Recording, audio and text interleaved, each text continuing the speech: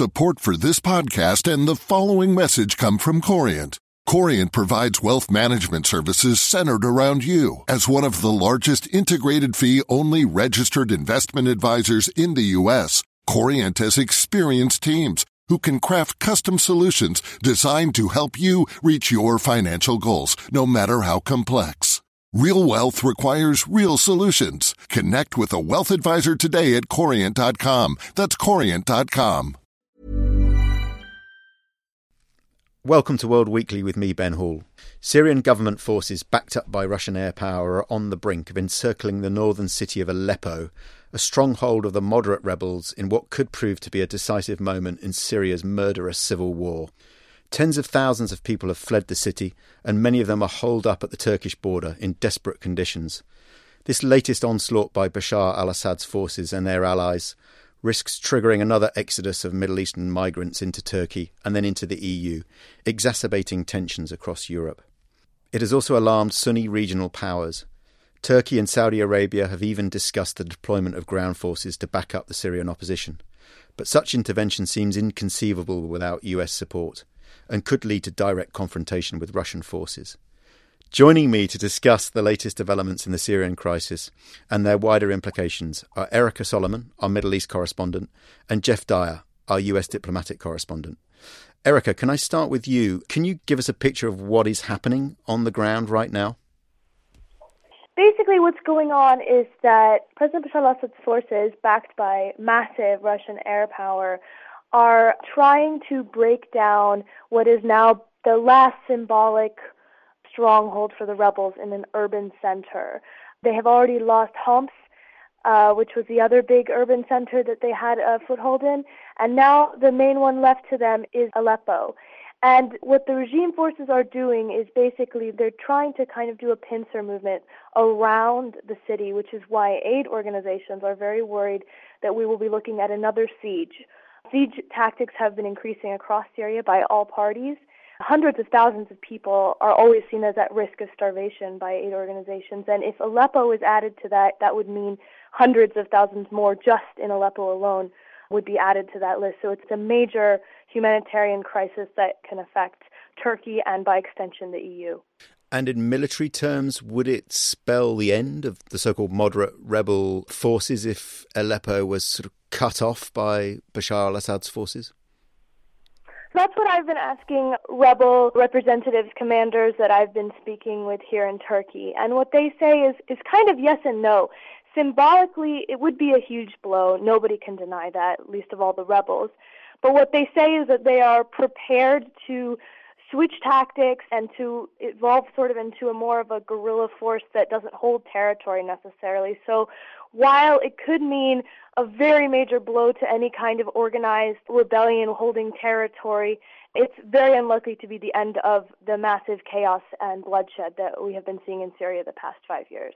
And presumably, in terms of the anti-Bashar front, it tips the balance in favour of ISIS and away from some of those groups that have actually worked with the US and other allies. That's the other big fear that rebel groups have.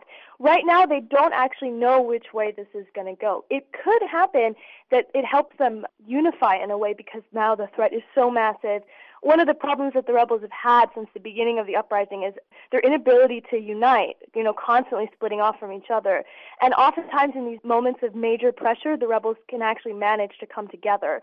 So there have been some successful attempts on a local level to do that. The question is whether they can effectively use that. But on the other side, they're saying that there's a lot of young fighters who are saying, wait a minute, you told us to work with the Americans and with Turkey and the Gulf because they were going to help us gain something, and instead maybe ISIS and Al-Qaeda were right and we should be fighting with them.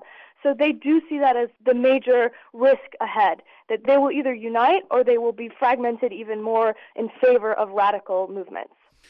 Jeff, what does Washington make of this suggestion that the Saudis and Turks might try to intervene? The top line is that Washington very much welcomes this. In the last month or so, there's been almost a public campaign by the Pentagon to get other countries more involved in the anti-ISIS military campaign. There's going to be a big meeting in Brussels on Thursday where Ash Carter, the Defence Secretary, has invited all these other defence ministers there, and he's going to lobby them to do more.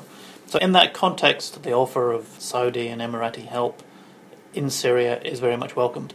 But generally the view in Washington is that both of those militaries are so bogged down in their own conflict in Yemen that they just don't have much capacity left to actually do much in Syria. So in theory they welcome it, but they're not actually expecting a huge amount at this stage. But that's taking on ISIS. Their concern is about Bashar's forces backed up by the Iranians and Hezbollah, with Russian air power tipping the balance in favour of the regime against the moderate forces and essentially annihilating those moderate forces, no? That's what's in some ways driving the urgency from the Saudis and the Emiratis. But if they don't have the capacity to take on ISIS, then they wouldn't have the capacity to take on the Assad regime as well. I mean, there's a separate issue about to what extent the Turks are willing to get much more directly involved militarily on the ground across the border in Syria. And that's, I think, a more open question. There's been a lot of rumours and a lot of speculation and a lot of statements from various Turkish officials suggesting there's something in the works. But again, I think Washington is not entirely sure whether these are really credible threats or not. So what does the US do now? Has it not been comprehensively outmanoeuvred by Moscow? Ever since the Russian intervention started in September, October, I mean, there have really been kind of three different US positions. The first that the president has sometimes articulated is that Russia is essentially getting itself into a quagmire, that there is no winner in this fight, and that Russia doesn't really quite know what it's getting involved in. It's going to end up as a kind of Afghanistan-type stalemate. And so maybe the US should sort of sit back and let them stew a bit. And even after the events in the last week in Aleppo, there's still people in administration think that's ultimately correct. I mean, the intelligence assessment from the US at the moment is that, while it's a big defeat for the opposition if they lose Aleppo, this is more in the context of the kind of back and forth of a long-running civil war. This is not necessarily a decisive engagement. And that while Assad forces now have the momentum, they don't have the capacity to actually really drive through a big win. So that's one point of view, but that in the context of this humanitarian disaster that's developing in Aleppo, that does seem very callous and very passive. The second view, which I think in some ways the State Department has been pushing very hard, is they have to push ahead with the negotiations to try and have a political transition in Syria. And that argument would be that, you know, there is potential for a split between the Russians and Assad, that the Russians are not completely wedded to Assad, and if we push hard enough, we can try and prise the Russians away from Assad. There's still some evidence for that. I mean, there was this report that the Russians actually went to Assad end of last year and said he needed to move aside.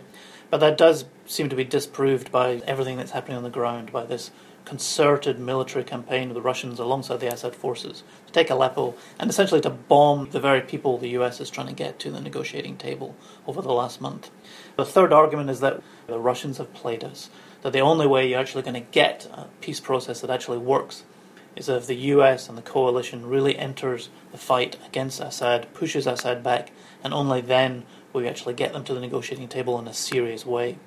But then that raises all the questions that the US has not managed to answer over the last few years. If you enter the fight, who are you actually fighting with on the ground?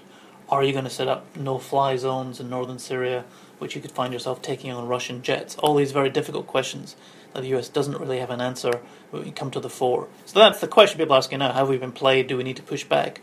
But even if that is the conclusion, there's very little sign that the US has coherent answers to those questions. America's hitherto cautious approach, do you think it may be swayed by the presidential campaigns that are running and criticism, particularly from the Republicans, about the US not being more assertive in the region? That might have happened, but I think the way the campaign is playing out, and especially with everything that happened in New Hampshire yesterday, actually is going to push against that. So take the Democrats first. If Hillary Clinton had been winning very comfortably, as everyone expected a few months ago, then I think, yes, she would be out more publicly putting pressure on the Obama administration, saying you need to do more. Some of her advisors, for instance, have publicly called for no-fly zones in northern Syria, and she would be making that case in public, I suspect. But she is now facing a huge potential challenge to her left from Bernie Sanders.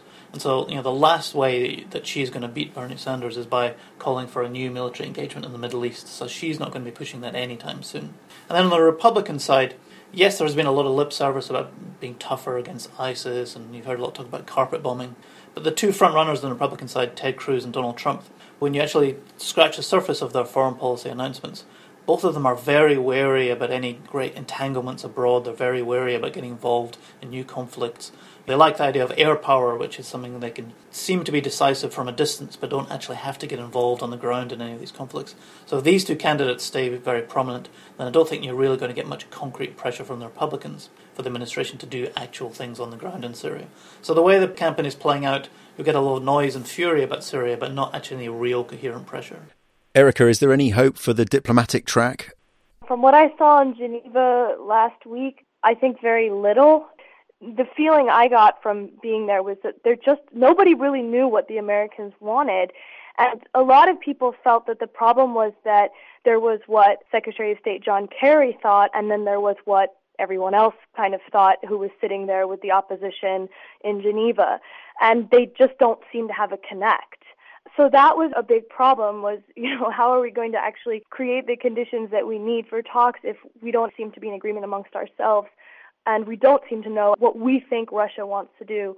So I think that's still a big problem. The one potential point for optimism, if you want, is we do have a meeting in Munich coming up this weekend. And there has been talk that Russia has made a new proposal to the U.S. So maybe both sides will try and actually sit down and decide what it is that they want to accomplish in terms of diplomatic negotiations. But I think that is being somewhat optimistic. The situation on the ground is kind of taking on a life of its own. OK, that's it for this week. My thanks to Erica Solomon and Jeff Dyer. World Weekly is produced by Fiona Simon. Until next week. Support for this podcast and the following message come from Corient. Corient provides wealth management services centered around you. As one of the largest integrated fee-only registered investment advisors in the U.S., Corient has experienced teams who can craft custom solutions designed to help you reach your financial goals, no matter how complex. Real wealth requires real solutions. Connect with a wealth advisor today at Corient.com. That's Corient.com. Hey, it's Danny Pellegrino from Everything Iconic. Ready to upgrade your style game without blowing your budget? Check out Quince. They've got all the good stuff, shirts and polos, activewear, and fine leather goods, all at 50 to 80% less than other high-end brands. And the best part? They're all about safe, ethical, and responsible manufacturing. Get that luxury vibe without the luxury price tag. Hit up quince.com/upgrade for free shipping and 365-day returns on your next order. That's quince.com/upgrade. Goodbye.